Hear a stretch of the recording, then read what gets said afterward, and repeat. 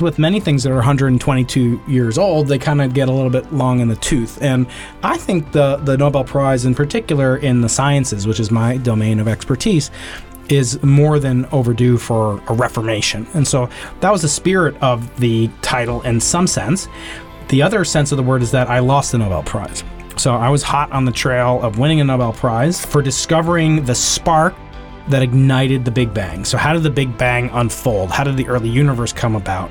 I had created an invention in the early part of the 2000s to go after this very question using a telescope located at the South Pole to see the signal of the Big Bang and this period that ignited the spark that exploded the universe into existence from nothingness. This discovery was made by this experiment that I called BICEP. It's at the South Pole. There's a picture of it on the cover. That instrument in 2014, on St. Patrick's Day 2014, released evidence that we had detected this spark that caused the universe to come into existence. And because of that, immediately we were whispered as, making one of the greatest discoveries, not just in science or astronomy, but in all of human knowledge.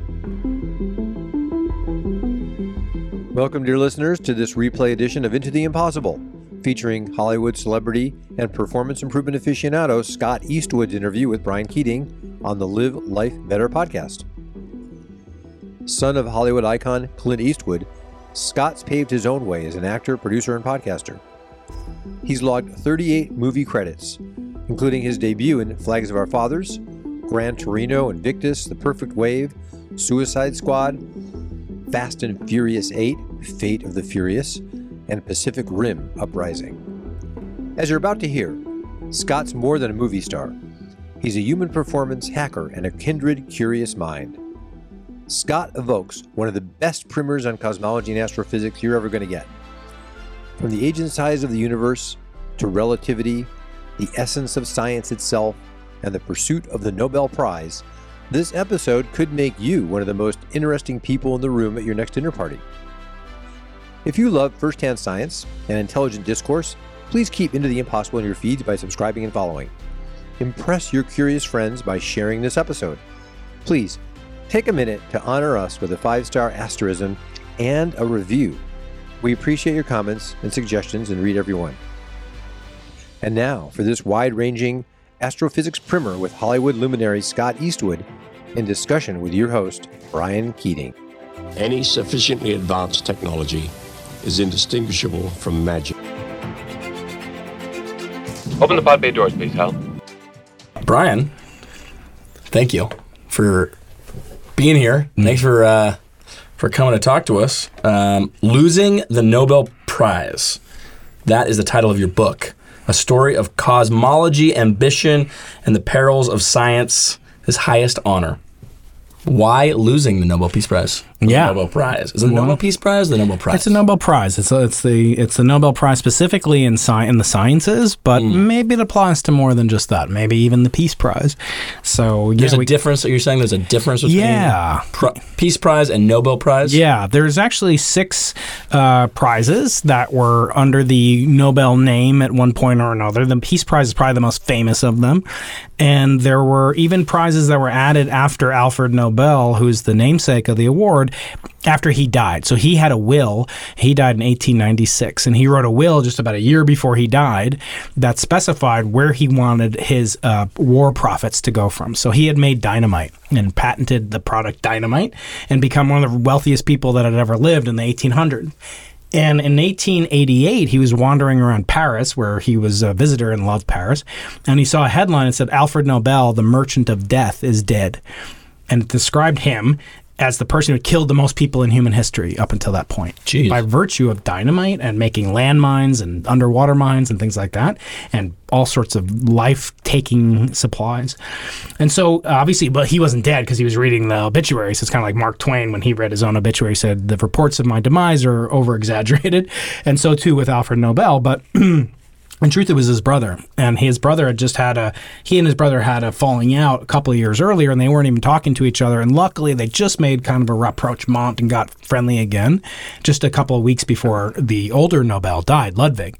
So that's whose obituary it was. So they got it wrong. Can you imagine reading your own obituary and it's like describes you as a real a-hole? It's just a total jargon. You killed Scott Eastwood. You killed more people in history. Maybe your dad did, but only in the movies. But instead, this obituary really caused him to reevaluate his life. I call it like a Christmas Carol or It's a Wonderful Life, where this guy sees what life is going to be like after he's gone, and he realized then and there he had to make a change and do repentance. His repentance was to take these profits after he died and endow this prize that would agitate the world towards peace, prosperity, inventions, creativity, literature, and science. And that's what the prize did for a long time. But as with many things that are 122 years old, they kind of get a little bit long in the tooth. And I think the Nobel Prize, in particular in the sciences, which is my domain of expertise, is more than overdue for a reformation. And so that was the spirit of the title in some sense. The other sense of the word is that I lost the Nobel Prize. So I was hot on the trail of winning a Nobel Prize. For what? For discovering the spark that ignited the Big Bang. So how did the Big Bang unfold? How did the early universe come about? I had created an invention in the early part of the 2000s to go after this very question using a telescope located at the South Pole. And this telescope can't see visible light like the Hubble telescope or human eyes are actually tiny little telescopes. They can't, this type of telescope, to see the signal of the Big Bang and this period that ignited the spark that exploded the universe into existence from nothingness. This discovery was made by this experiment that I called BICEP. It's at the South Pole. There's a picture of it on the cover. That instrument in 2014, on St. Patrick's Day, 2014, released evidence that we had detected this spark that caused the universe to come into existence. And because of that, immediately we were whispered as, making one of the greatest discoveries, not just in science or astronomy, but in all of human knowledge. Some said it advanced the progress of human knowledge more than any other single discovery in history up until that point. So it was an extremely, monumental discovery. And I agreed with a lot of the assessment for it. And immediately we were put both under the microscope for possible mistakes. There were haters that didn't like what we were doing. There were champions that thought we had proven their pet theory of how the universe unfolded. And then there were, kind of just cautious observers questioning whether or not we had done everything right and dotted all the I's and crossed all the T's. But along the way, the Nobel Prize was never really out of our eyesight or out of our mindset. We, in acting or something like that you're familiar with, I don't think you set out your career, correct me if I'm wrong, to win an Academy Award. Mm-mm. You wouldn't turn one down if you got one. But the analogy sort of stops at a certain point because just as, it would be foolhardy for you to tell a younger version of yourself, oh, try to win an Oscar because so few people can win it. Only one man wins best, actor each year, right?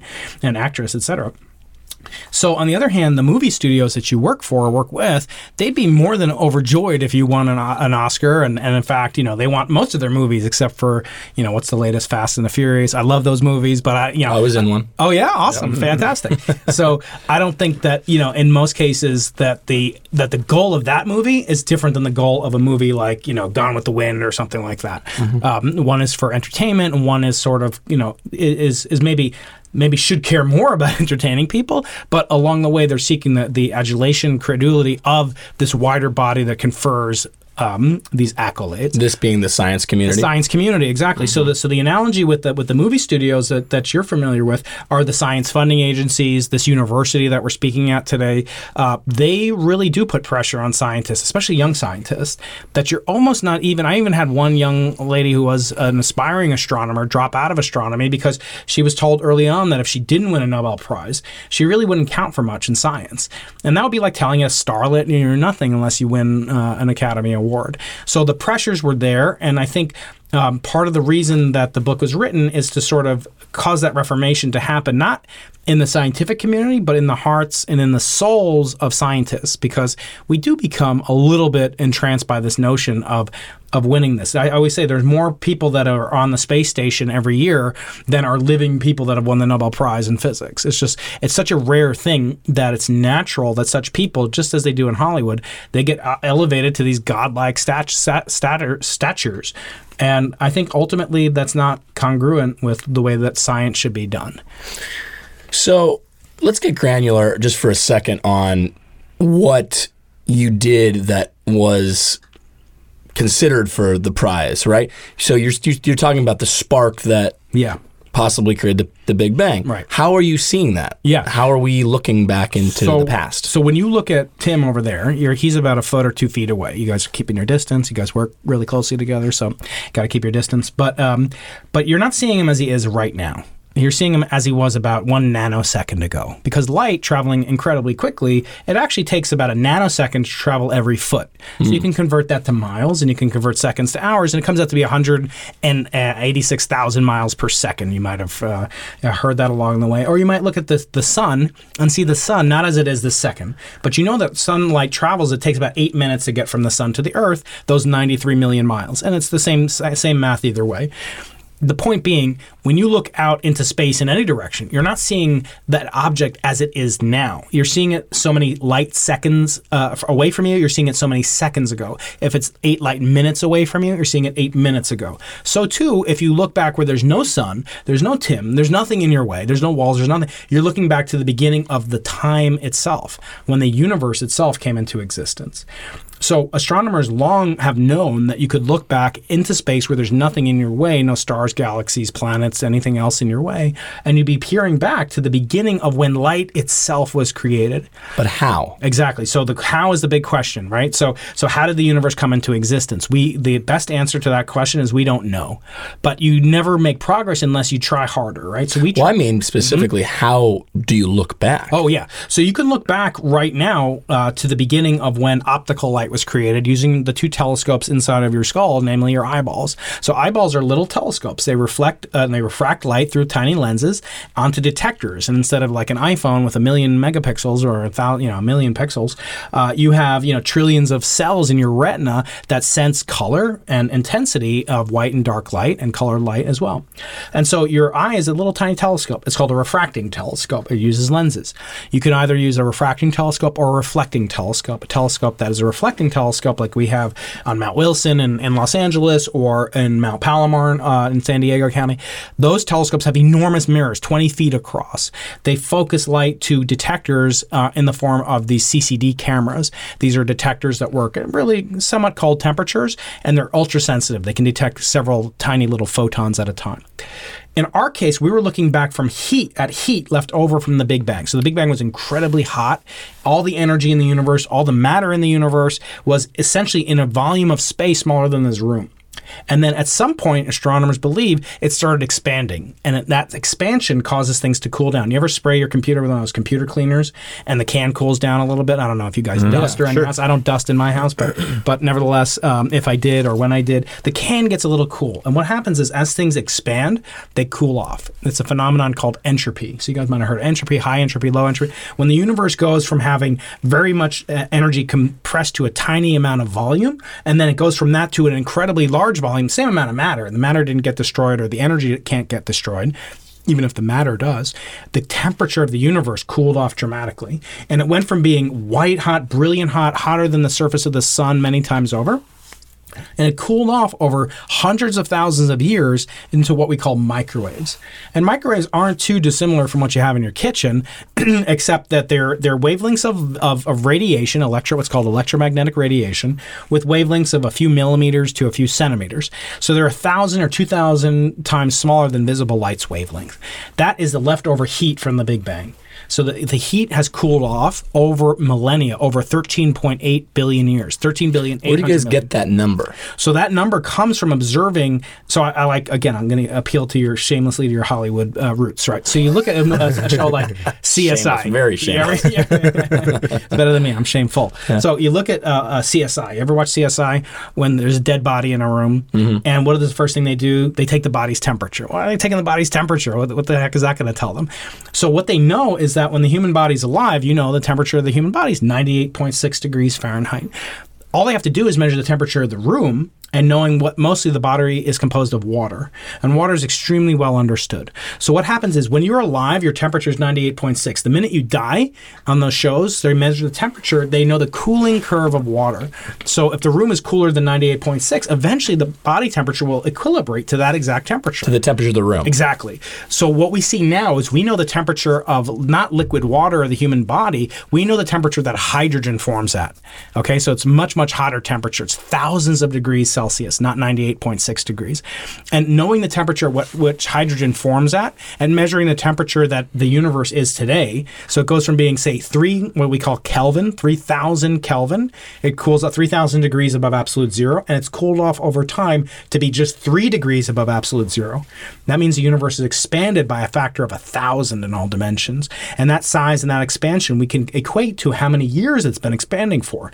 So we use the... So space is a certain temperature. What temperature of space, yeah. So it's 3 degrees above absolute zero. Okay. Minus 270 degrees Celsius is about minus 450 degrees Fahrenheit. So it's frosty, right? And that temperature is irradiated. It's like we're inside of an oven. If we go back in time, the oven gets hotter. As we go forward in time, the oven gets cooler. So it's like the dead body. The dead body's cooling off over a certain amount of time. Most of the universe the ordinary matter in the universe is composed of hydrogen. We understand hydrogen. It's the simplest element. We understand its properties very exquisitely accurately.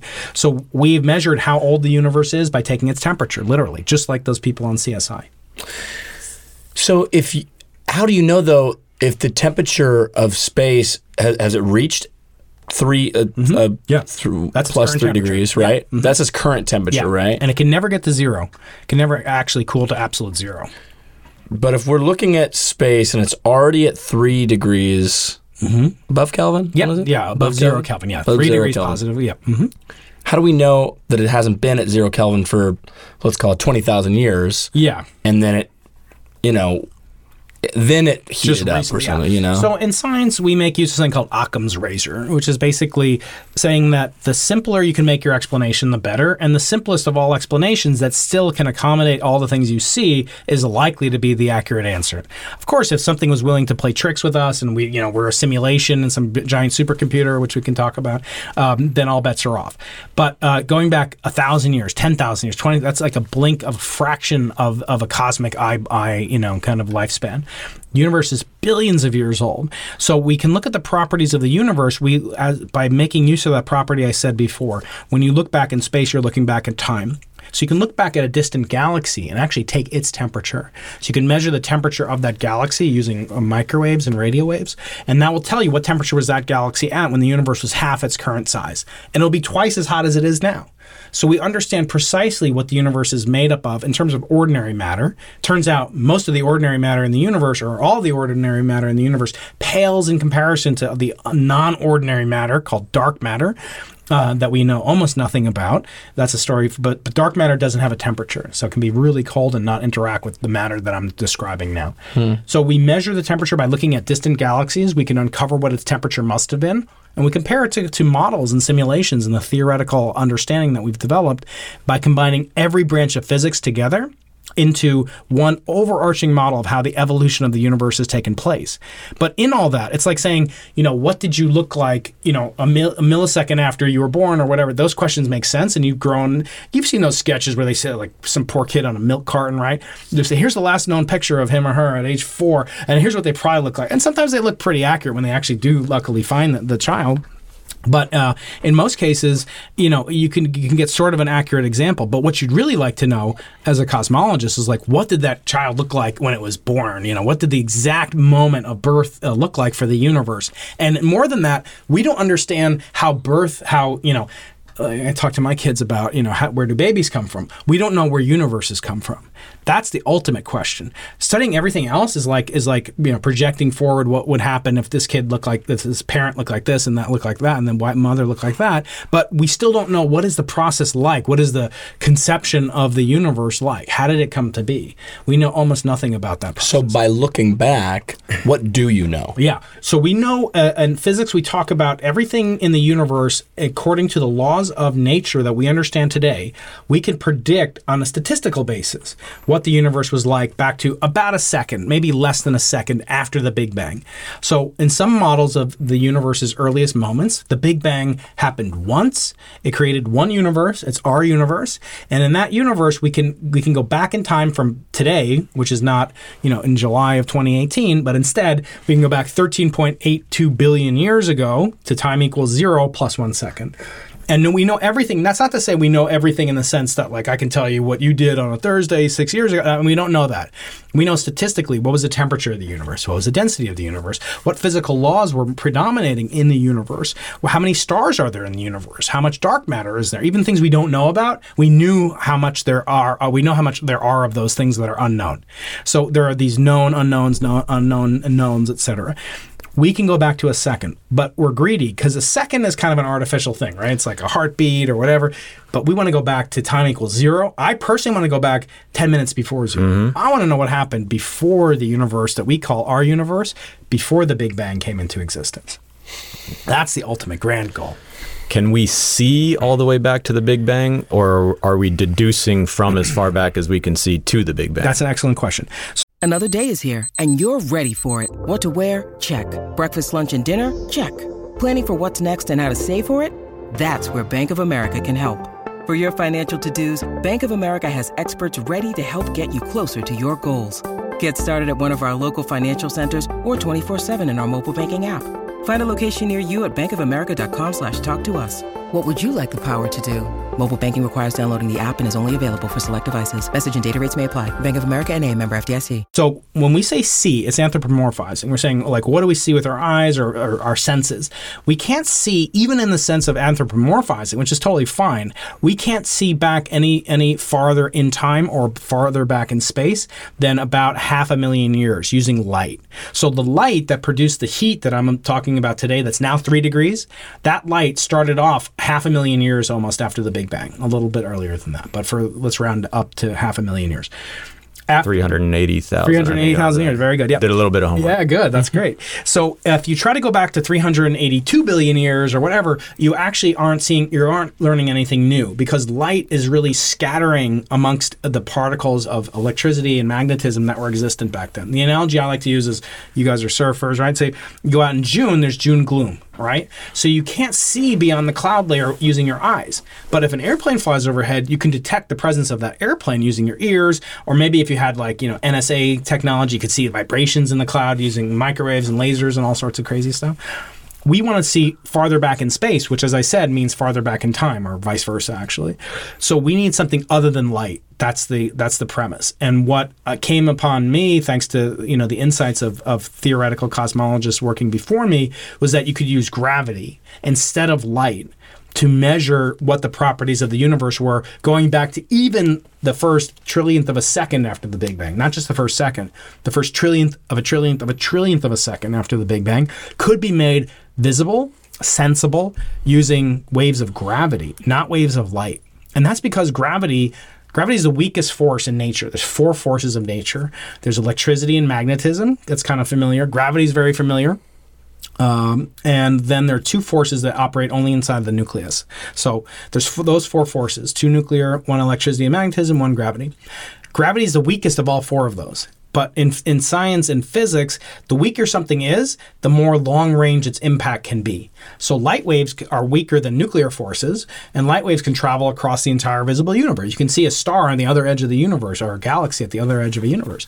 But gravity can go even farther, because gravity is even less interactive, which kind of explains some things, again, appealing to your surfing backgrounds, right? So you guys surf, you know that there's 4 tides a day, 2 high, 2 low. Where do the tides come from? They come from the moon.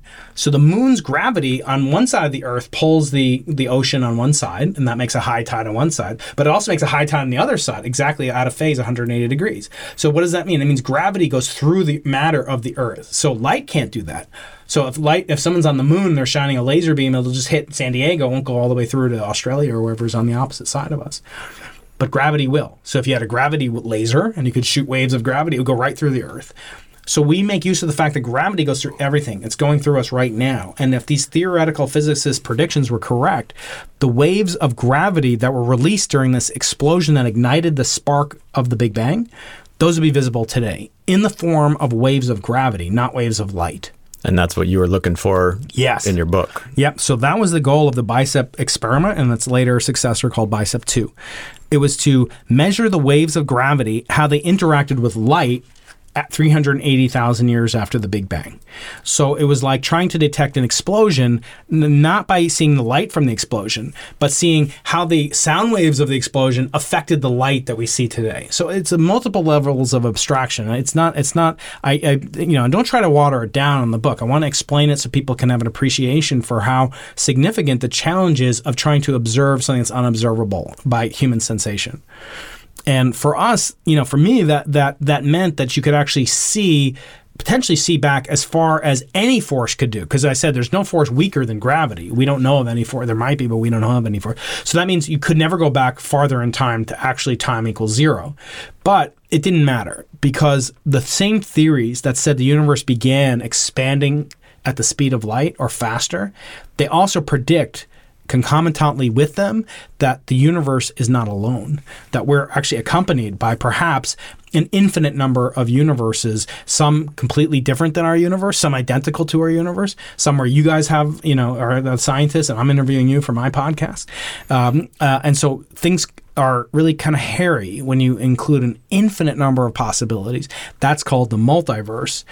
That is we know that exists in science. We don't know it exists. It's right now. It's not even. I wouldn't even say it's at the level of a theory.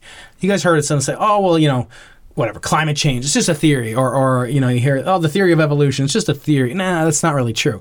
It's more than a theory when you have scientific evidence for something like, say, relativity. The theory of relativity is not a theory. Would you explain that? Yeah. Because I'm fascinated by the theory and I've read a little bit about it, but yeah. I want to hear from you. Yeah. So when we say when we talk about something in science being a theory, it's more akin to saying having a set of mathematical tools that describe something that are backed by physical evidence. So you could have a theory for anything. You could say there's a purple unicorn sitting at the South Pole, and that's your theory, and that's what's spinning the world around. Like purple unicorns? I like purple unicorns. Yeah. I don't know. In this case, relativity.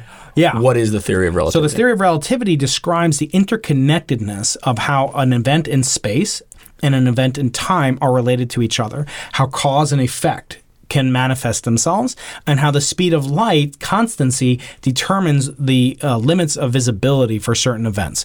So nothing can travel faster than the speed of light. How do you know that?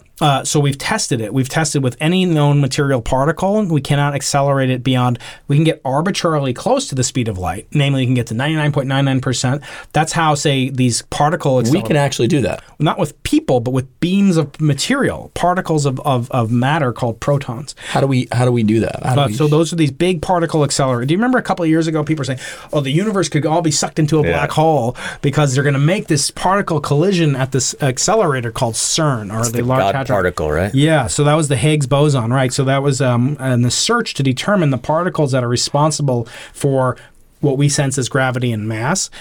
They thought that by accelerating particles near the speed of light, those particles could create miniature black holes. And the miniature black holes wouldn't know they're miniature, or they only start off miniature and they get bigger and bigger every day.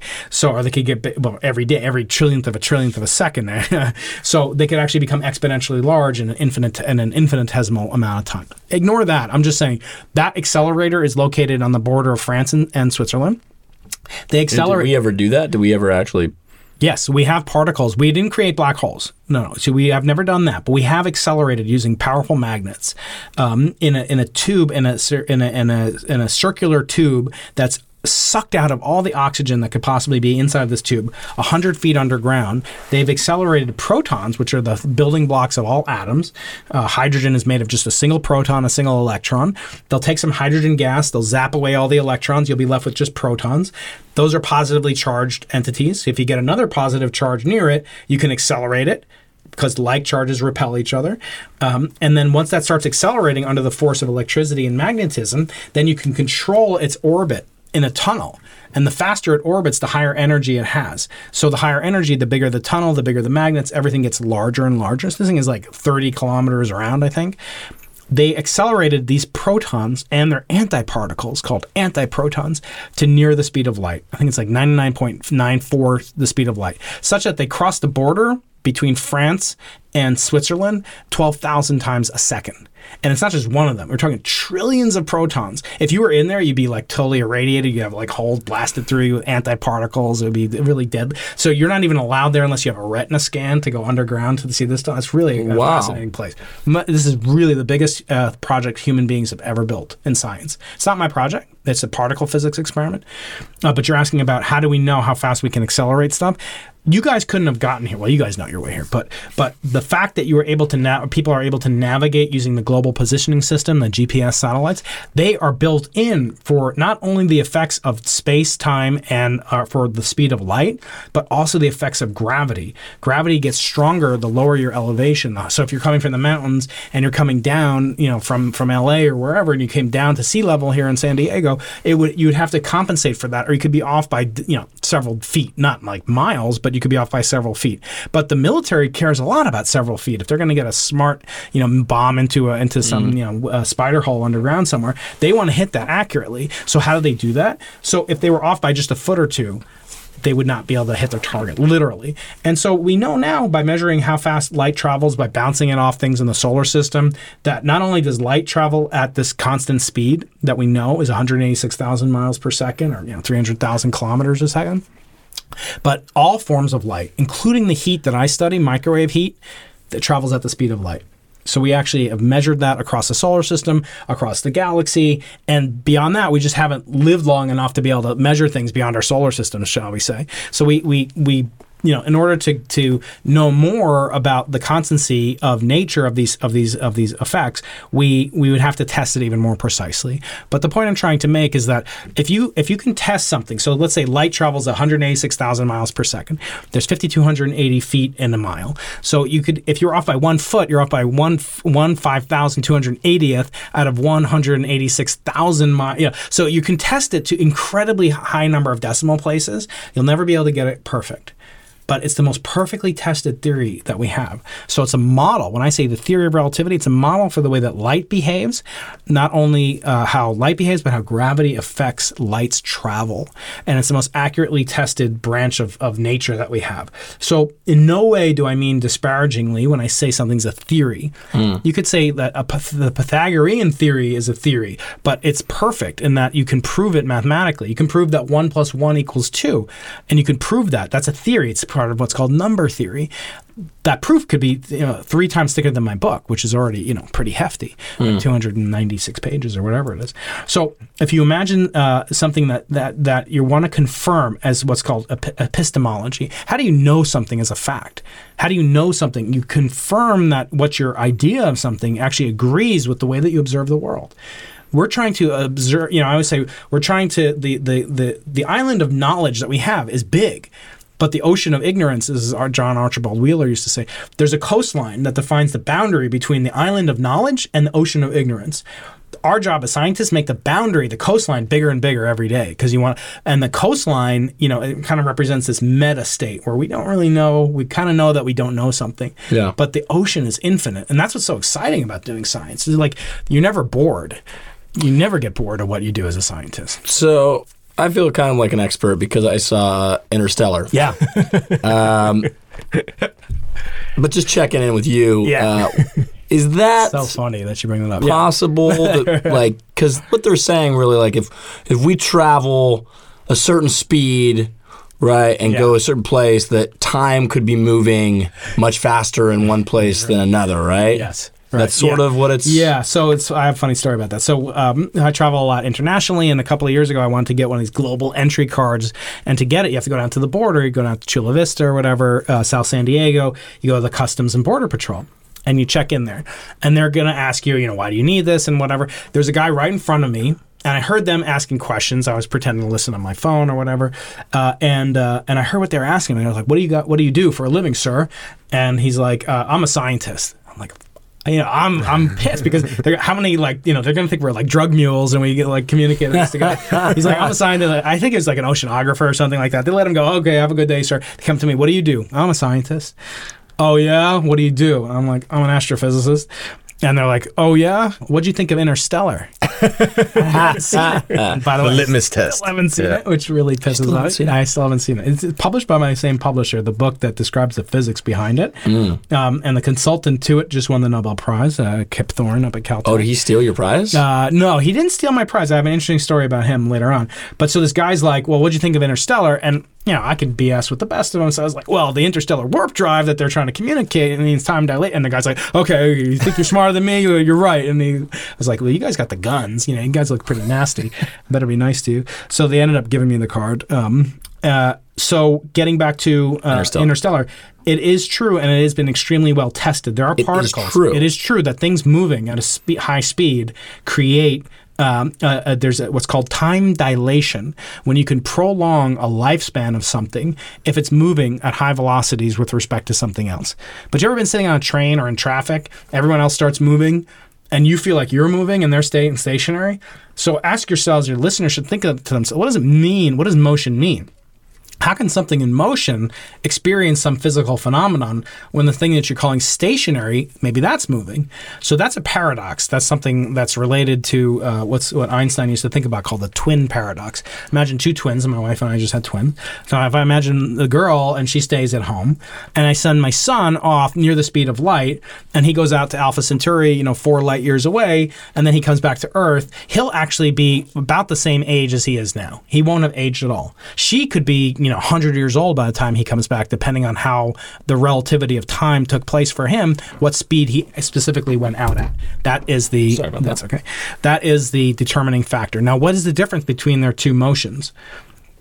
I asked you. One's going very fast. Well, one is going really fast, but just like you sitting in the train station, how do you know that you're moving? Velocity just relative. Is relative. Right. So that's where relativity comes from. Relative to what? To us spinning on this globe? So it could be just a twin sitting here. So she could be in space, no globe, nothing around. She could just be sitting in space. He goes off to Alpha Centauri at half the speed of light, comes back at half the speed of light. What's the difference between those two? Couldn't he just see her moving away from him? And it looks like he feels like he's stationary, and that's why he doesn't feel like he's aged at all. And then she comes back and he's 100 years older. What is the difference between those two is that he had to make what's called acceleration. He had to change, I kind of snuck a fast one by. He had to change his velocity, which is a phenomenon called acceleration. When you change the velocity, like your accelerator in your car, you change your velocity. He did acceleration, she didn't, because he turned around. And all the aging that she experienced, according to his clock and his watch, took place when he made that U-turn and came back. That's what relativity shows. So things in motion that are truly in motion, it's truly mind-blowing. When they're in motion, their clocks run slower.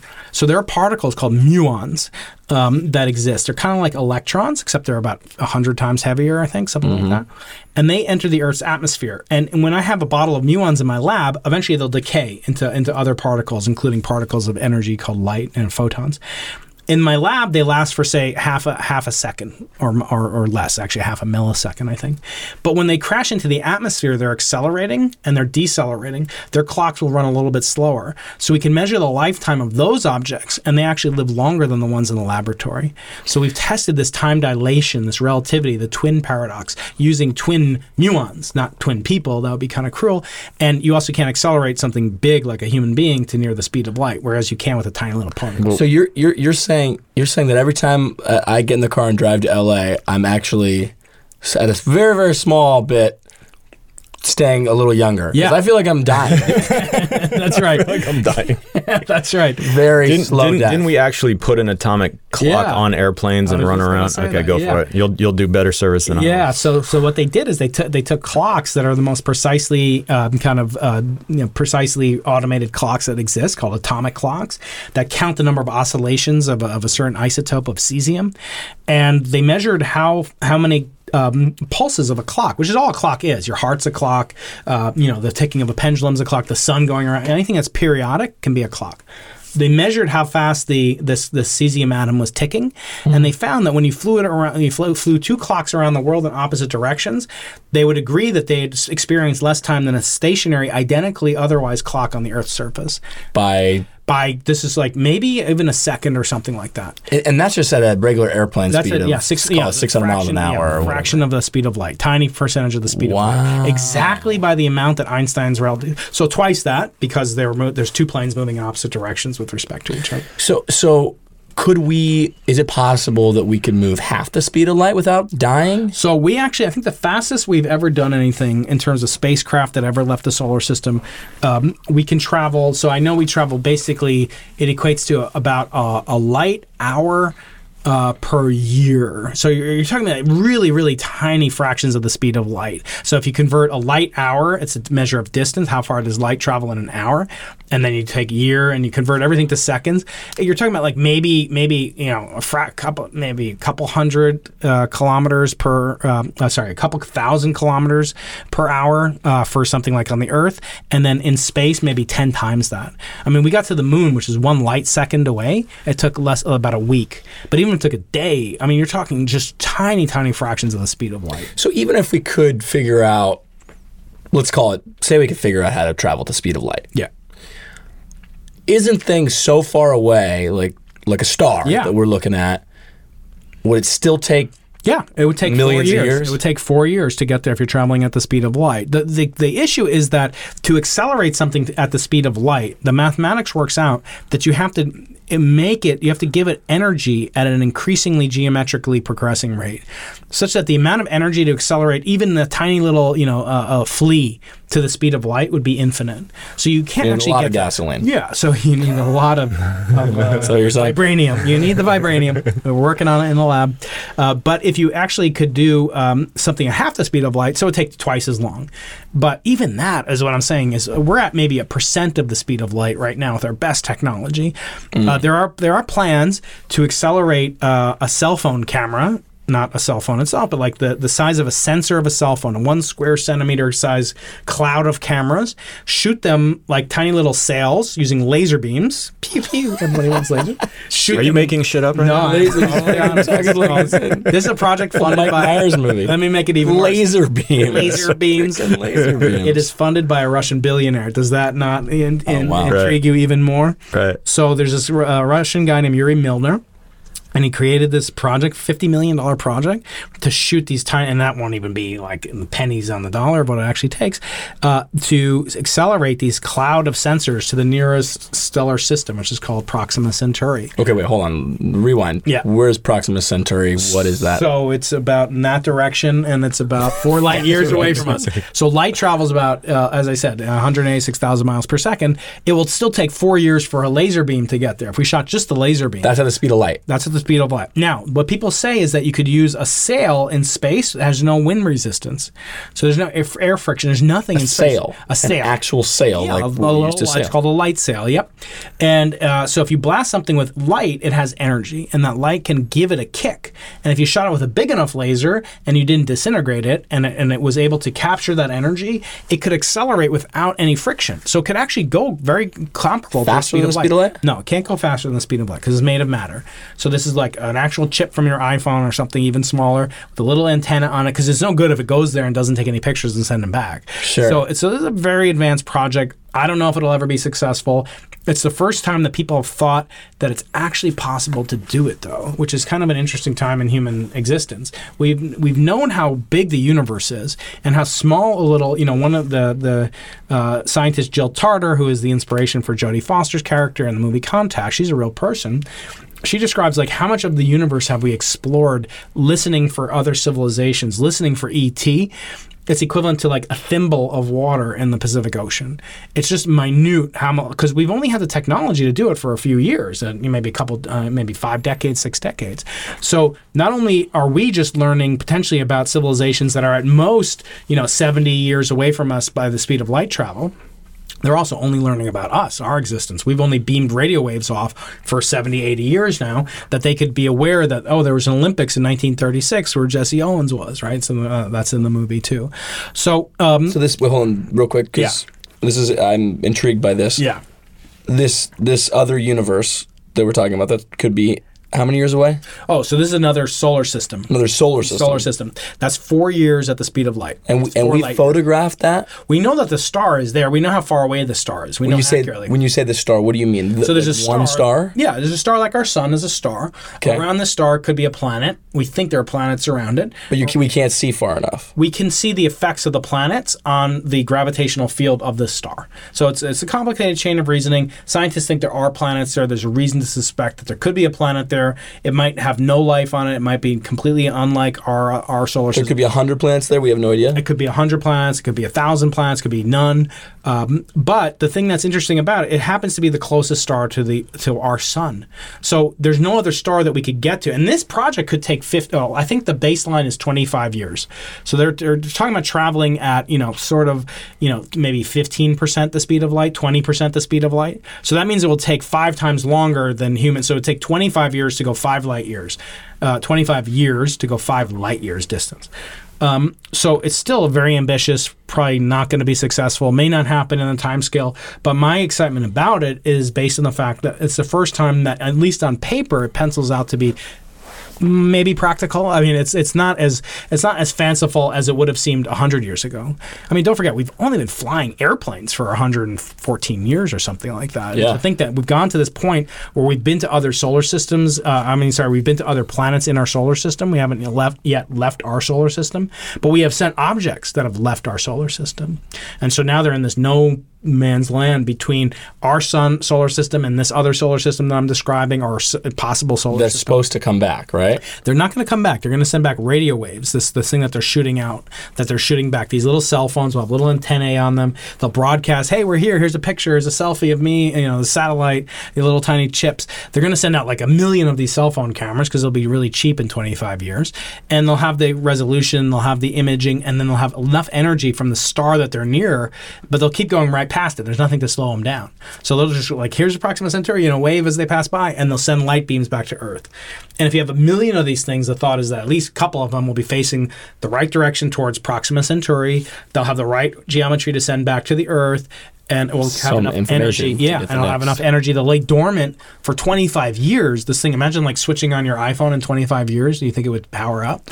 I mean, they have to have enough energy from the star, solar energy capture. By the way, how quick does the radio waves? The radio waves, back. They all travel at the speed of light. So actually, as soon as they get there, let's say they got there tomorrow, we wouldn't know that they got there for 4 years. Because they're 4 light years away, 4 radio wave years away, 4 microwave years away, infrared years. It's all the same. A light of all different colors, literally, travels at the exact same speed. So the closest star is 4 light years away. Yeah. And that's within our galaxy. That's in our galaxy. And how big is our galaxy? Our galaxy is enormous. So our galaxy is about 100,000 light years across. Okay. And we're about 2/3 of the way out. So we're about 60,000 light years from the center of our galaxy. And we're one of a billion galaxies. How do you measure 100,000 light years? What do you draw it on a map? Yeah, exactly. I mean, what are we just taking pictures from telescopes, right? So we're using telescopes. We're using geometry, which is extremely well understood, and we use something else, which is actually described in some detail in the book, that nature is kind to us. It's not malicious. It tells us things about itself if we're clever enough to decipher what it's telling us.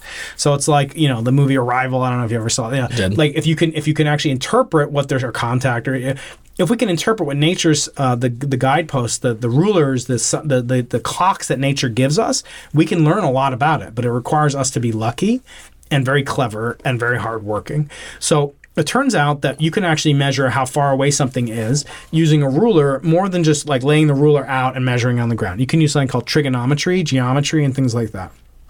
So one way you can do this, you guys can do it right now. So pick some part in the room. I'm going to cover up the door handle, and close your eyes. Close one of your eyes, hold your thumb over, cover something up.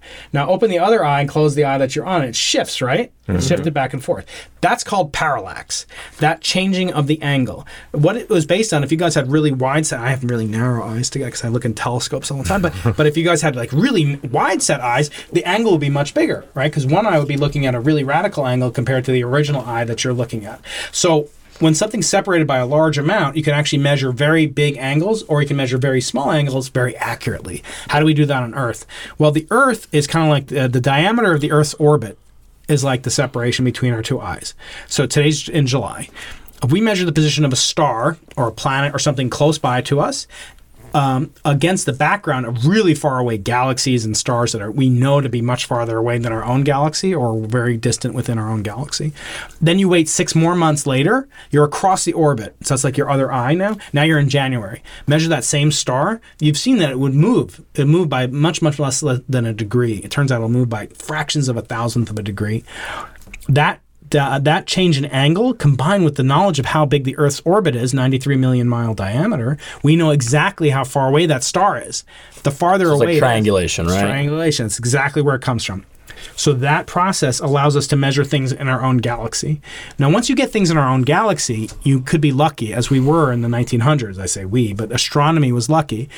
Astronomer named Leavitt, Henrietta Leavitt, she discovered that there was a type of a star that would blink on and off every couple of days. And its blinking was related to how much energy it was putting out. And she could measure the energy by how bright the star was. And she measured over time, it was like breathing. It was getting brighter and brighter, then it was getting darker and darker, brighter and brighter, and it never stopped repeating. So it was like a clock. And she realized that she could use the properties of that star and how bright it got. She could use it like a light bulb at a distance. So not only can you do this thing with your eyes, but you ever see like a car, a light from at a really great distance, as it gets half as far away from you, its brightness goes up by a factor of 4. So that means you can use the brightness of something as a ruler too. So she realized she could use these special stars called... What do you think that was? She was using this type of star whose intensity changes periodically and it never changes. It's like a clock. She's like gas moving in and out. Gas. It was the size of the atmosphere of the star getting bigger and smaller, kind of like sunspots. But it was the way that this star's dynamics work. Not all stars are like this. Most stars have some degree of variability. This star would change its brightness by a factor of 2. So it was either getting closer by a significant amount, which didn't seem likely, right? How could it keep moving back and forth a good fraction of the Earth's distance? Light years we're talking about in a couple of days. That's not possible. So she realized that it was actually because the brightness was changing and she could measure the brightness precisely. Therefore, she got its distance, called the luminosity distance to the star. When she combined that, she also had a measurement of its parallax. So parallax goes back to the ancient Greeks.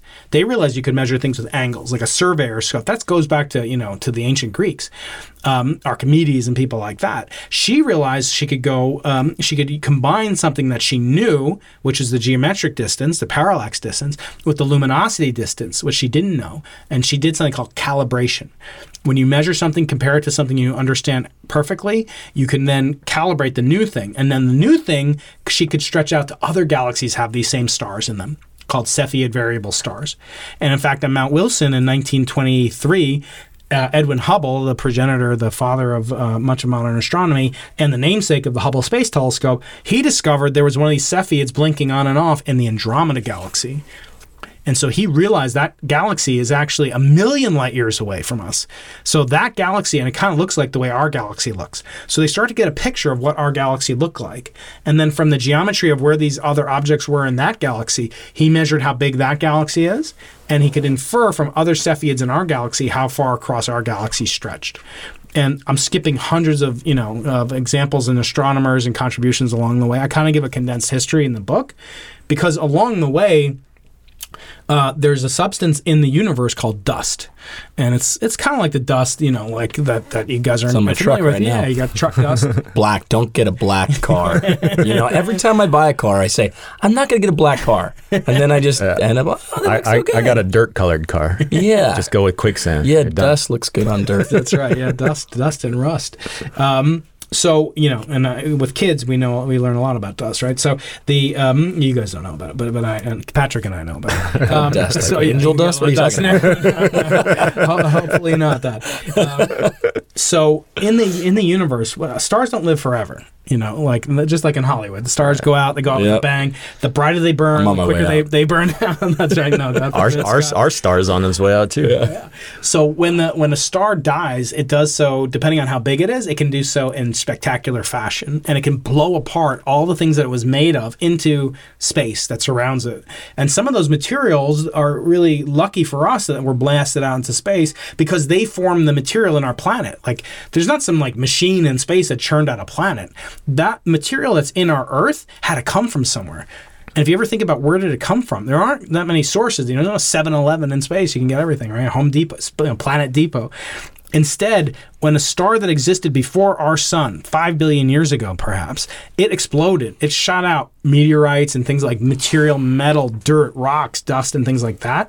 Eventually that formed in our... Through gravity? Through gravity, exactly, yeah. So it just attracted it to it and got bloated up and made a disk. Bigger, more gravity, bigger, more gravity. Exactly. And that ended up creating our entire solar system. And parts of our solar system that didn't form into planets are what we call meteorites, asteroids, and things like that weren't big enough to form a planet, are still pretty big, but aren't quite big enough. But they're basically giant rocks of dust.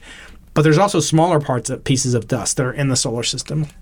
And those smaller pieces of dust can absorb light from stars. Depending on their size, they can trick astronomers like this woman, Henrietta Leavitt, and Hubble himself.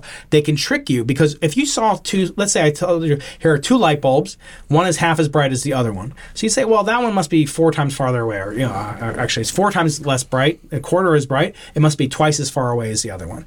But if you knew all of a sudden there's dust, like an inch of dust covering up the first one, it could actually be at the exact same distance. So dust can deceive you into thinking something's farther away and bigger than it actually is. And for a long time, Scott, you asked about, well, how do we know it's really big? They thought the universe was, they thought our galaxy was the entire universe. So there's about 100 billion stars in our galaxy, and we've known that for quite a while in our galaxy. Now we know there's about 100 billion galaxies in the universe as well. But for a long time, we didn't know. Hold on. So it goes galaxy. Solar system is where our solar sun system is. is where we're at. Yep. Okay. There's multiple solar systems. Many, could be billions, trillions of solar systems. We have no idea. Yep. Planets within But solar if we don't know how many solar systems there are, how do we know how many stars are in our so galaxy? we can count the number of stars pretty accurately. Stars are actually pretty easy to see. They clamor for attention. Again, a lot of parallels in Hollywood. I'm not going to mention any names, but yeah. They're bright. They give a tremendous amount of energy. There's like the equivalent of 1 million Hiroshima bombs going off every second on the sun's surface. Incredible amounts of energy. Pretty easy to detect, even if they're really far, literally across our galaxy. So all you do is you count up, well, how many stars do you see in the distribution of them on the sky? And you don't have to count up each one. You can count up, make an average. Just like if you're trying to estimate how many people are at Petco Park on a Padres game, you can estimate it. You're not going to get it perfectly down to the person. You can count each person. That would be very tiny. We don't care about sports here. Let's find out. San Diego. San Diego. I always say that the easiest job in the world is San Diego weather forecaster, and the hardest part is San Diego sportscaster. Right. It's like the worst job in the world. Anyway, so we estimate. We estimate, exactly. And not only can you estimate how many stars are in our galaxy, you can estimate how many galaxies there are in the universe. If there is just one universe, the question we're trying to answer with our telescopes nowadays is our universe alone? Do we exhibit the same kind of extrapolation that you were making? Or you said, we know there's lots of stars, lots of planets, lots of solar systems, lots of galaxies. Well, who says there's not lots of universes? For a long time, we thought we were the center of the solar system. We thought the sun went around the earth, right? I described that in the book. That also came about, through a variety of different features and forces. Most people think scientists are really kind of dispassionate. Robots are just we just walk and we're like Wikipedia, just walking around, right? But in reality, science is a human endeavor. Like you guys have interviewed plenty of scientists on your show. You know this, that scientists are just normal people, but they happen to do abnormal things with their time. And one of those things is to do really accurate studies of things that could be complete minutia to other people, but to us it's really fascinating. But we're not immune from the forces that just an ordinary average person is interested in. So we sometimes have preconceived notions about the way the universe should or should not work. So for a long time people thought, well, the sun seems like it goes around the earth. And in fact, I challenge, I bet you could ask 100 out of 100 people on the street today, unless you get away from a university campus, and say, prove to me that the Earth, isn't the center of the solar system. Most people couldn't do it. I won't ask you guys to do it. And then you could even ask them, prove to me that the Earth isn't flat. I love that. You're like, all these people make fun of, this flat Earth guy. Yeah, I mean, guy's probably pretty much, a fool. But in reality, it sure does look pretty flat. Like you guys got down here, you didn't use a globe to get, you didn't use your sea captain hat. Guarantee and a buoy, you, right? You interviewed 100 people, they wouldn't be able to explain to you how it's not. Yeah. Right. Well, because people know it's not. Right. Yeah. You'd be like, I was well, indoctrinated what as people? such. Exactly. So how do you get past the indoctrination? How do you get past this notion of, well, of course it's obvious, and in fact it's obvious to really smart people, and like it kind of forgives you. Remember that, A Few Good Men, like when Jack Nicholson saying like, well, you want me on that wall, you need me on that wall. My theory is that like the average person who's not a scientist wants there to be people that are smarter than him or her about science at least, so that they can not think about it themselves. Like it kind of absolves you a little bit if you say, well, that person won a Nobel Prize, she or he can tell me what to think about blah, blah, blah, and you can fill in the blank. And sometimes you get this what's called authority bias, or where you respect this person because he's really smart. Like Albert Einstein had a lot of like really crazy notions about like communism and all sorts of stuff, but people took him very seriously. He thought there should be no borders. I mean, maybe I don't know what your politics is, but a lot of people considered it like, wow, it's really brilliant. Like we should just lay down all of our arms and have no humans. nations and and everyone's gonna love each other. And like, it didn't work in Europe, like didn't pan out so well. But because he was so brilliant in physics, he obtained this kind of aura about him that led to what's called authority bias. So in science today, that's the Nobel Prize. And he also won a Nobel Prize, but not until much later in his life. But the point being that scientists are susceptible to biases, and one of those biases is confirmation bias. You want to prove that Your what you theory. thought. What's that? Your theory, right? Yeah, you want to prove your theory, and it could be for a variety of practical reasons. You need a job. You need to keep, the Lights on. Yeah, you need to keep the lights on. You need to keep the telescope, oiled up. But no, we don't oil telescopes. That sounds perverse. But in reality, what dust did to astronomers throughout history, and including my experiment, which ultimately caused us to lose the Nobel Prize, was it tricked us into seeing something that wasn't actually there. We saw what we wanted to see, and in part that was driven by these human emotions, and that's why I think it's interesting to people when they read it. They're like, "Oh, well, I didn't realize it would be a memoir," because it really is a memoir. It's more of a kind of an autobiographical sketch. It has science in it to explain all these things that we've been talking about, astronomical topics, and then kind of this discourse on whether or not these should we have Academy Awards for scientists, basically, and that's kind of been the ultimate introspective moment for me in realizing what did it do to me, because I'll tell you honestly, I wanted to win a Nobel Prize at all costs. Sure. I was one of those actors, sounds like you're not like that, who just wanted to win an Oscar. I'm going to prove to people, and in my case with my father, who was a pretty eminent scientist, and I wanted to prove to him I was better than him, or I was as good as him, and he should, It seems much more important to have awards for scientists than it does for actors. Yeah. I mean, I would agree with that, but the process by which we award these. So, for example, my wife was an actress for a long time. Every year she's in the SAG, so she gets these DVDs. Sure. You probably get them, right? So it doesn't only say so and so Scott Eastwood nominated for 10 or won 6 Academy Awards for Best Actor, but it says how many times you were nominated, and not only for an Academy. It'll be like Palme d'Or and the Sundance this and this and that. It will say every single thing. Not only that you won, but you were nominated for. And I think that's very interesting. But if I told you that the Nobel Prize, you'll never know. If I didn't write this book, no one would ever know that I not only was nominated for a Nobel Prize, but I was actually a nominator. I was like the Academy itself. I was nominating people to win the Nobel Prize the year after I lost it. So imagine you get asked to nominate, you lose the Oscar, you're sure you're going to get it for Fast Furious 5 or whatever you're in, and then you don't get it. So, but then you're asked the next year, who should get it? Who's a better actor than you, Scott? Tell me about, in that case, that's what scientists. Yes, it was humiliating. It was embarrassing. After we had retracted it and basically, shown that we didn't make a blunder, we didn't plagiarize, we didn't, fudge our data. We had made a mistake of confirmation bias. Admitting those mistakes after being on the front page of the New York Times and having millions of views on our YouTube video of the discovery, and all the scientists being celebrated as going to win the Nobel Prize, to have to retract that. That's sort of what the book is about. And how do you deal with not winning, losing the Oscars? You might not win an Oscar. How do you deal with that? Now, for you, it sounds like you have equanimity about it. Fine, that's great. And I wish I had that in an earlier time in my life. But for scientists, we get told things like you got to get a Nobel Prize or be on the trail of a Nobel Prize to get tenure, or to get funding. And when you do get funding, just like an actor, when they win an Oscar, they can do it. Your dad can do whatever he wants, right? He can pick and choose.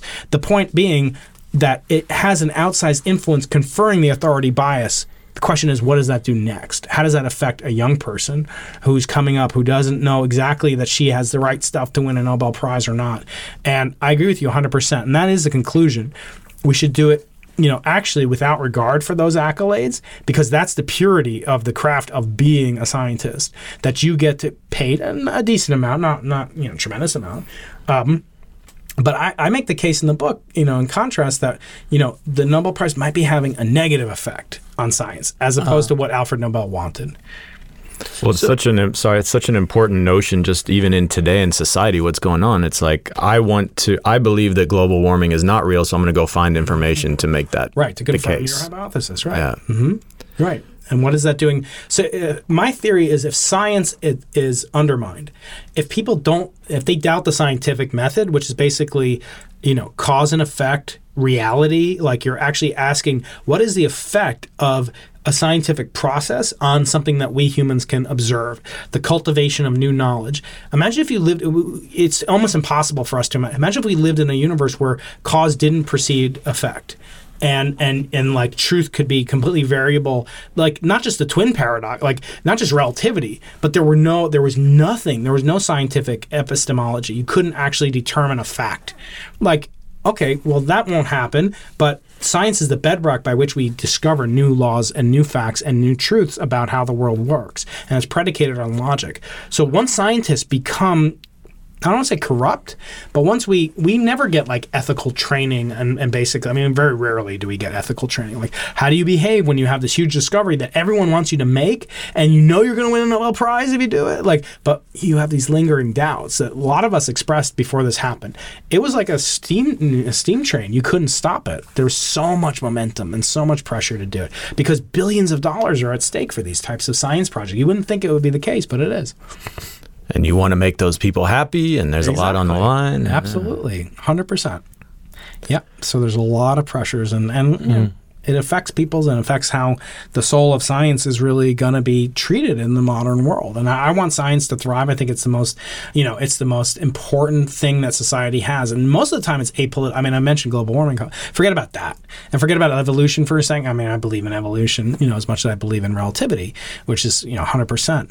But on the other hand, if you're dealing with nuances and new discoveries and things that no one has ever really, gotten to before, if you undermine that and the integrity of how science itself is supposed to be conducted, I think society is at risk. Mm-hmm. So it's kind of like a warning cry, and I think the Nobel Prize is kind of an emblem of it. So one of the Nobel Prizes is a Nobel Prize in literature.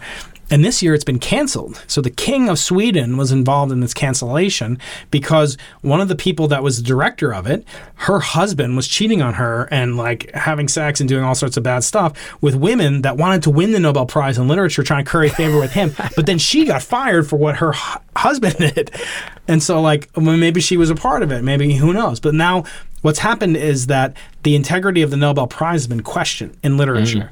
People have called upon it to be canceled before. It's been given out to people like terrorists have won the Peace Prize. People that create more armies in the world have won it. And in the case of the Physics Prize, I'm worried that's going to happen. So part of it's kind of like a cri de coeur to, kind of prevent the Nobel Prize in physics, which is my beloved prize, from ever going away. Interesting. What are you working on now? So now I'm working on raising 5 kids, and I'm working on a project that has benefited from the lessons learned of this project called BICEP. So BICEP is a small telescope at the South Pole. From that telescope, we've learned a tremendous amount. Not as I said before, the results are correct. The interpretation was wrong. We said we saw the spark that ignited the Big Bang, as I discussed in the beginning of the show. The actual thing that we saw was dust. We saw the most humble, boring schmutz in the universe that actually tricked us into seeing exactly what we wanted to see, both scientifically at heart, but also to win the Nobel Prize. That was definitely an inescapable part of it for some of us on the team. From that project, we've now learned how to correct those flaws, biases, those preconceived, notions that we had about how the universe, quote unquote, should be. From that, we've designed a new experiment called the Simons Observatory, and that's located in Chile. Instead of the South Pole, it's located at about 17,000 feet above sea level in the northern Atacama Desert of Chile, which looks a lot like, I mean, it could be in The Martian Part 2 or whatever. It looks just like the surface of Mars. It's got active volcanoes nearby. It's got craters, salt flats. It's got geysers. It's an amazing place to work and to live. And we want to get above as much of the Earth's atmosphere as possible. So that's why we go to the South Pole. The South Pole is about 10,000 feet above sea level, effectively. The Atacama Desert, 17,000 feet. So you're above almost half the atmosphere when you go to the site in Chile. And when you look up, it's like the sky is black. It's not blue, it's like black right above you. So we've learned from what BICEP did wrong. We're trying to correct that for this new experiment called the Simons Observatory. And one of the things that we're doing, whereas before with BICEP, you could make the argument maybe I would have won the Nobel Prize, maybe one of the other founders of the experiment or co-leaders of the... Now, so there were only a handful of people, so only 3 people can win a Nobel Prize according to these made-up rules by the committee in Sweden. Now we've got 245 people working on the experiment. And it's not that that's never happened before, where a lot of people were required to make a scientific discovery that resulted in a Nobel Prize. But now we're basically like, not F you to the Nobel Prize, but we just don't care about it. It's no longer the animating impulse that it once was. Because I think for me, especially, look, I don't know if you ever, how biblical you've ever gotten in your life. I don't mean, in the negative sense of the Bible, but I always remember reading about the golden calf. There's a famous story of the golden calf where the Israelites got out of Egypt and they had all these plagues and they killed all the Egyptians. God killed and then 40 days later they go into the desert and then Moses disappears for 40 nights and he's not there. And the Israelites make a golden calf out of gold and say, this is our God. We're no longer going to worship this Yahweh guy. We're going to worship this calf that we made ourselves. And I used to think that's so stupid. Like, how can any I'm Jewish, so I'm going to appeal to my Jewish egotism, but say, like, I thought Jews are supposed to be smart. Like, how are they worshiping this stupid piece of metal that they themselves made? And it just didn't sound true to me. And I was like, maybe the whole Bible just doesn't make sense. It's not worth reading. But in the end, I remember just the day that I submitted the manuscript for this book, a guy who won the Nobel Prize, he came to UCSD to give a talk, and he brought his Nobel Prize with him. He brought the actual golden chunk of metal. It's like 24 karat gold, weighs like a pound, and everyone was like oohing and eyeing. All these physicists were oohing and eyeing over it. And they were just like worshiping it. And they were worshiping him. They were like posing for selfies with him, kissing it. Nobody bowed down to it like the golden calf, but it came pretty close. And then even I, who had written this book, I was like, can I take a selfie with it? It just showed me that within human nature, it's natural to want to idolize people and idolize things. And when you can you might expect that. We talk about American Idol, right? In Hollywood, in that world. What do you think that is in our psyche that's... I think it's related to this authority and status bias. Like, why do you think Kim Kardashian will go to the White House and talk about prison reform? It's like, has she studied papers and done literature, social criminology? No, she's just like someone who's got a lot of fame and attention. I think it goes back to the hunter-gatherer tribes. Like, if you were a guy, especially back then, now it's more egalitarian, but the more you knew, the more past history you knew about like where to hunt, or don't drink that pool over there, don't eat that mushroom, eat that one. You were like the badass. Yeah, you were the dude. Exactly. So you had the authority, and you probably got more women, and you probably had more procreation. And so, the more powerful that was, I think that ties into it. And because we are not gods, our task is to become, and we shouldn't try to supplant, the actual God, if that's something you believe in. But it's natural because you want heroes to worship. Sports teams, like I went to the Padres game yesterday, and kids are worshiping, all these hitters, or whatever, not on the Padres, but on the Pirates. But nevertheless, they do have it. And even my daughter, my middle daughter, she has a poster not of a sports team, not of Miley Cyrus, not of she has a poster of the last woman to win the Nobel Prize in physics. That's a great 1963 tour that she worships. That's great. How do we get young kids? And that's not divisive either. Right, exactly. No, but how do we get more young people to have those people they worship? That's right. No, so that's a big thing that we think about, especially with the kind of searching for, because I think there's a beauty in the simplicity of, we were talking before we started recording, just about minimalism and kind of record. That's what science is. Science is about kind of paring away all the false red herrings and everything else and getting what is the core of truth. And science, the word science in the language Greek, it means knowledge, but it doesn't mean wisdom. Like, wisdom is a different word. I don't know what the word for wisdom is in Greek. I should probably learn it. But it is true that knowledge is more than just the accumulation of facts. When you have that, knowledge plus accumulated wisdom. You can have wisdom and true insights into the way nature works. And I think if we can cultivate a reverence for that, then you might see people. I mean, right now it's, the culture is a lot more obsessed with sports stars and music stars, and I don't think there's going to be a, Nobel Prize idol on TV anytime soon. But I think, in the past it's been done by, we're fighting some enemy, the Soviet Union or China or whatever.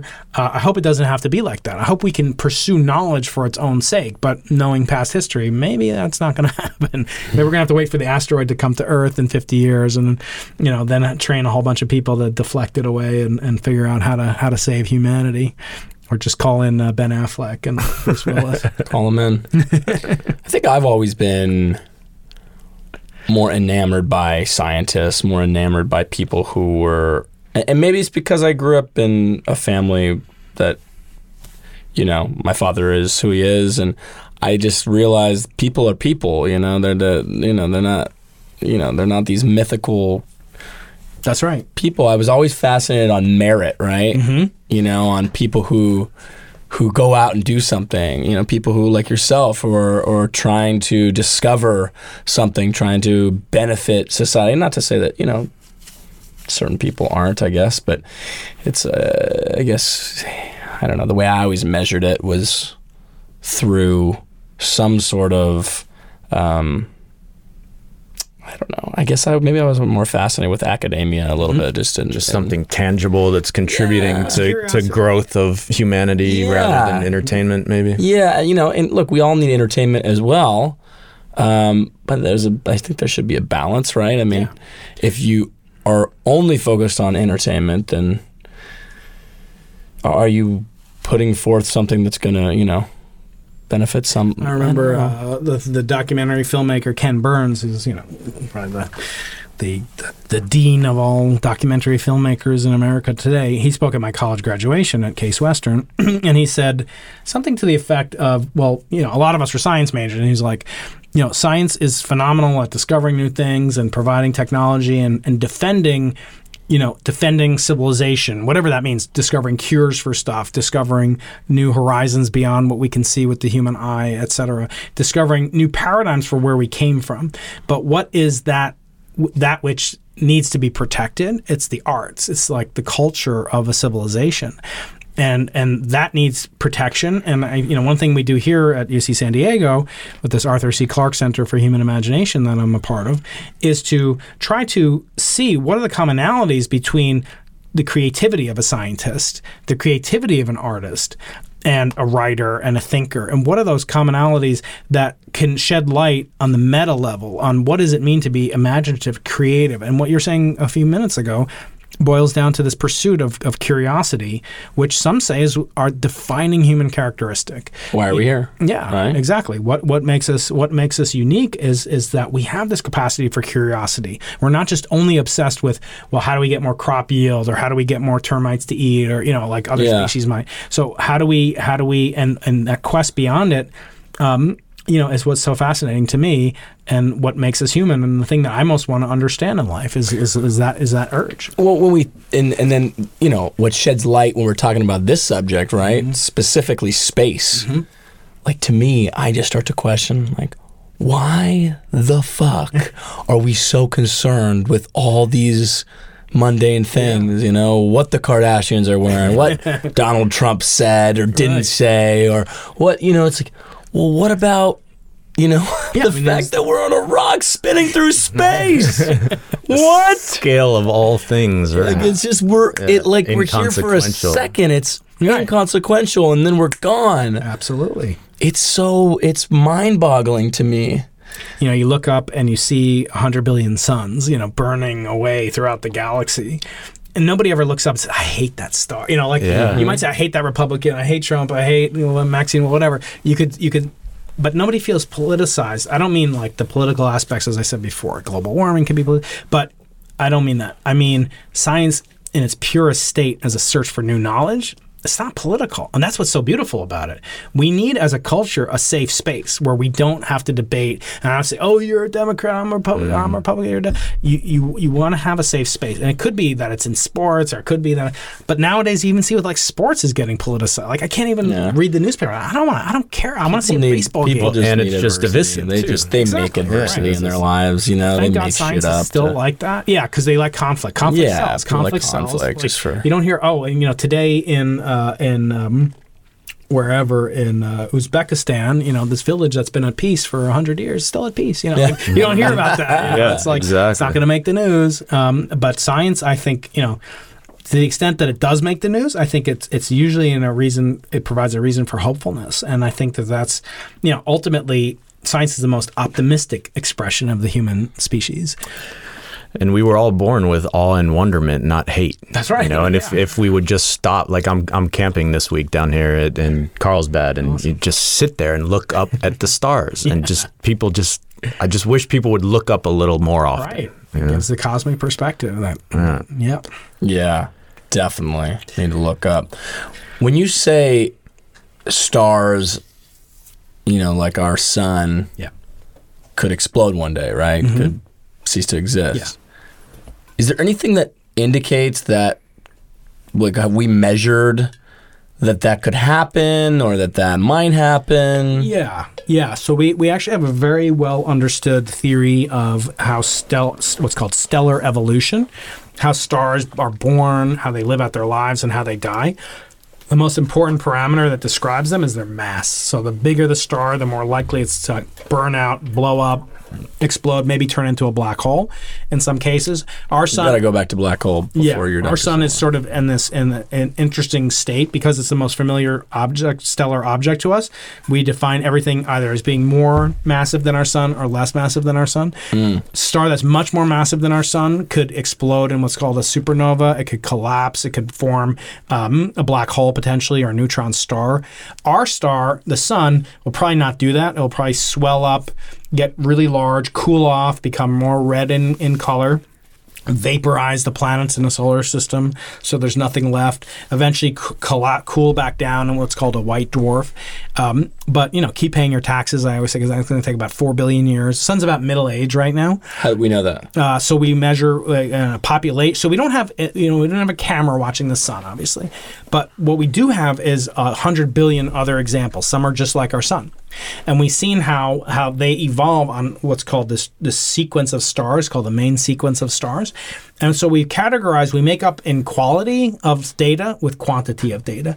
So you can get a very accurate estimate of the lifespan of how long you're going to live, not from, I don't have to go into your genetics and find out exactly, well, you did this, you smoked this, and that great, whatever. I can just say statistically, there's, half the population, 3.5 billion men on Earth, and then I can drill down a little bit deeper and find out exactly, and that's how insurance companies make their money, right? They bet you're going to live for a certain amount of time, you're betting you're going to die. And so these statistics and actuarial statistics apply to stars as well. So we have a good sample of other stars that are similar enough to our sun that we can divine what it's going to be like. You mentioned black holes. So black holes occur when a star is about twice as massive as our sun. So it wouldn't look exactly like our sun. We wouldn't be here asking at this position from that object because it would be too hot for water to exist, for carbon-based life forms to exist. Well, maybe we'd be farther away from it. But so when a black hole forms, a star gets so massive that eventually, when it can no longer fuse its elements together to make the energy that is given off in nuclear fusion, that star collapses under its gravity, and it can form a supernova. And what's left over after the supernova, in some cases, can be a black hole. What is a black hole? A black hole is is defined as a place where gravity is so strong that not even light can escape from it. So in our case, or in the case of a very massive star that's tens of times the mass of the sun, it could actually collapse to a place where in a finite volume, maybe something bigger than our solar system, but not by that much, that anything that got within that distance of the center of this black hole would never be able to, not only would it never be able to escape, but light produced by it. So if you shot a laser beam right as you're falling into what's called the event horizon, that's the last signal anyone would ever see. They would never see what will happen to you if you're waving to them as you're going through the event horizon. They'll just see you eventually. You'll be frozen in space and time. You'll be frozen for all time in this whatever position you last went through this hypothetical surface or this boundary called the event horizon. So when we look up at space and we see the space between stars, could that be black holes there? There could be black holes there. There could be black holes there, and we wouldn't be able to see them because we have no backlight to compare against. So the way that we know that they're black holes, and we've seen black holes in a variety of ways, one way is that they do give off light, but not from themselves. So when matter falls into it, it's like a big disposal in your sink. When matter falls in, it gets heated up through friction, rubbing together, and it can get extremely hot. And there can be processes that give off very high energy X-rays and gamma rays and things like that. And it does so in a very complicated pattern, but we've seen the traces of these X-rays in space. We've also seen when two black holes come together, they give off the same waves of gravity, very similar to what I was talking about in the early universe's spark, this Big Bang gravitational wave background. The black holes that we've observed with this experiment called LIGO, that indicated to us that two black holes, about 30 times the mass of the sun. So one was, say, 30 times the mass of the sun. One was like 32 times the mass of the sun. They came together and they formed a black hole that's 60 times the mass of the sun. So two solar masses worth of energy got converted into energy in the form of gravity, because black holes are black. They don't give off light. So the only energy that they could give off are waves of gravity. And we detected those waves of gravity by the motion of a detector in Louisiana and one in Washington State. And they vibrated at just the right magnitude compared with what Einstein's prediction was. And it showed that black holes exist, and black holes can get swallowed into one another and create a new black hole that's more massive by just a little bit less than the sum of the two masses, and the missing mass comes in the form of energy in the waves of gravity.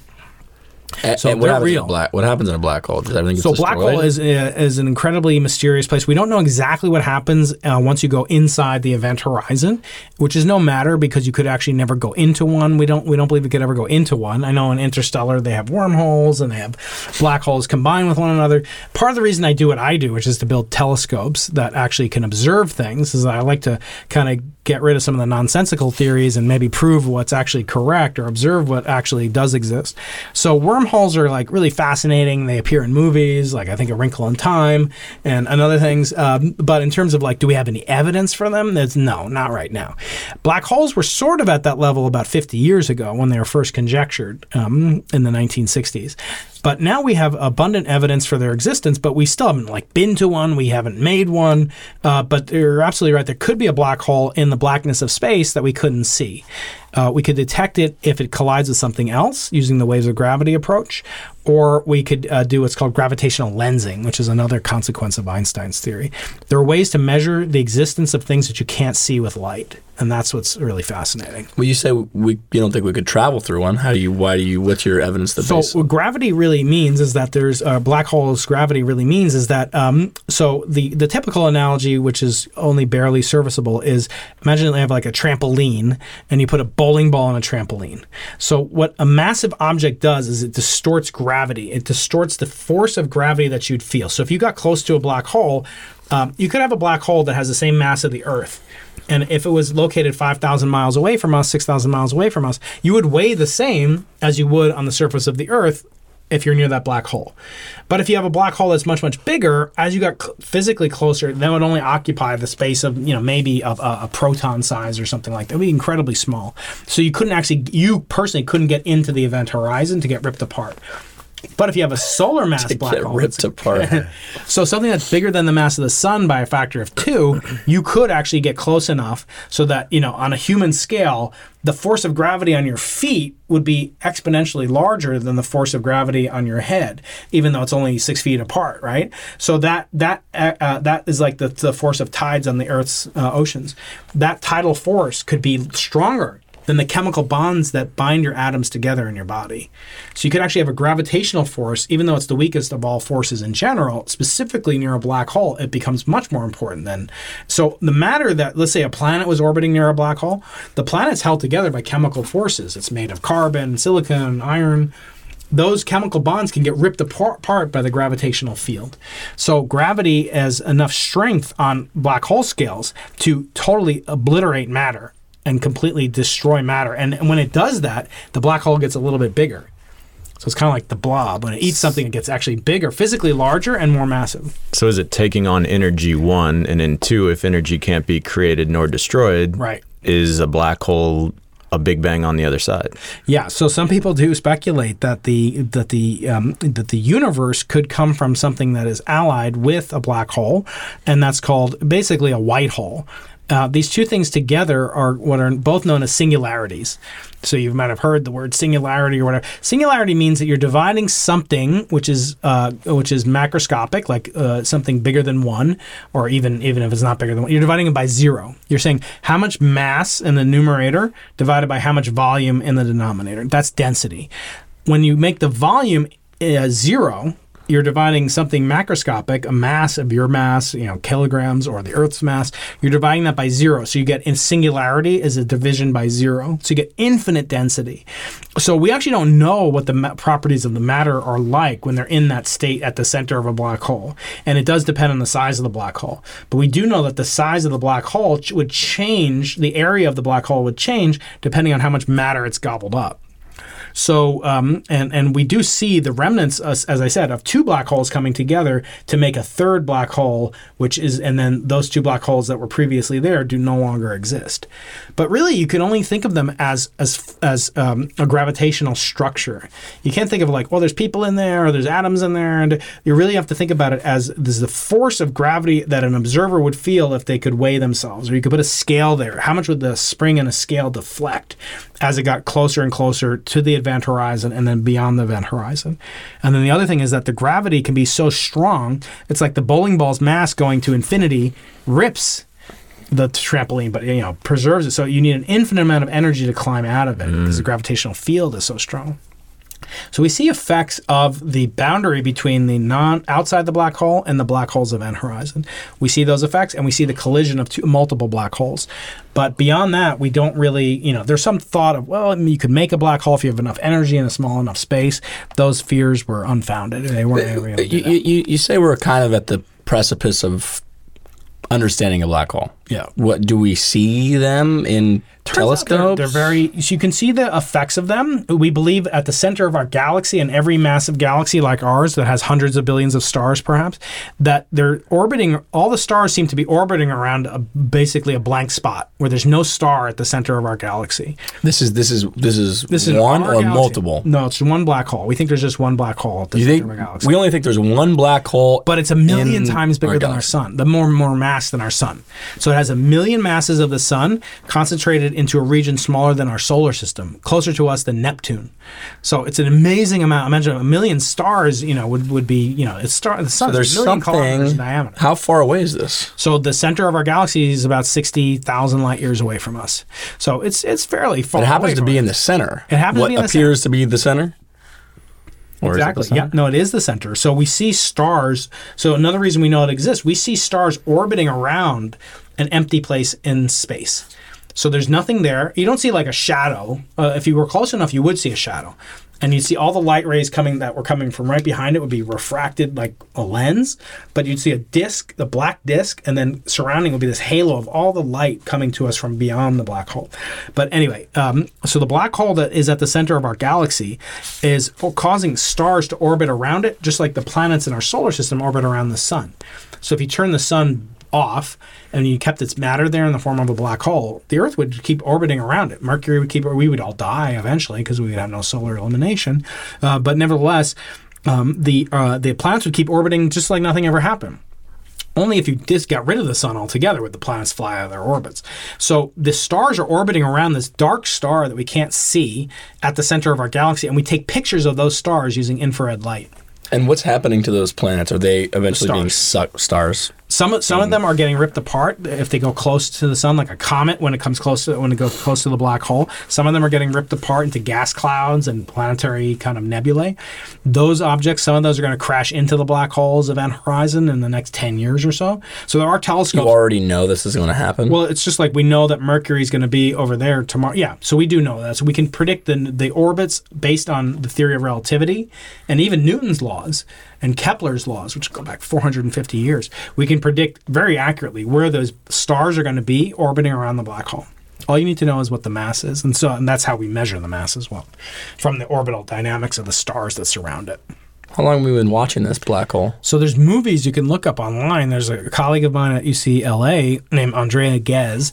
She runs a group that looks at the center of the galaxy using these very interesting telescope techniques that can get rid of the atmospheric blurring, the scintillation, the twinkling of starlight. She can look and peer into the center of the galaxy using a telescope on Mauna Kea in Hawaii, and she can see what's happening to these stars over years. And she's been measuring them since 1994, I think.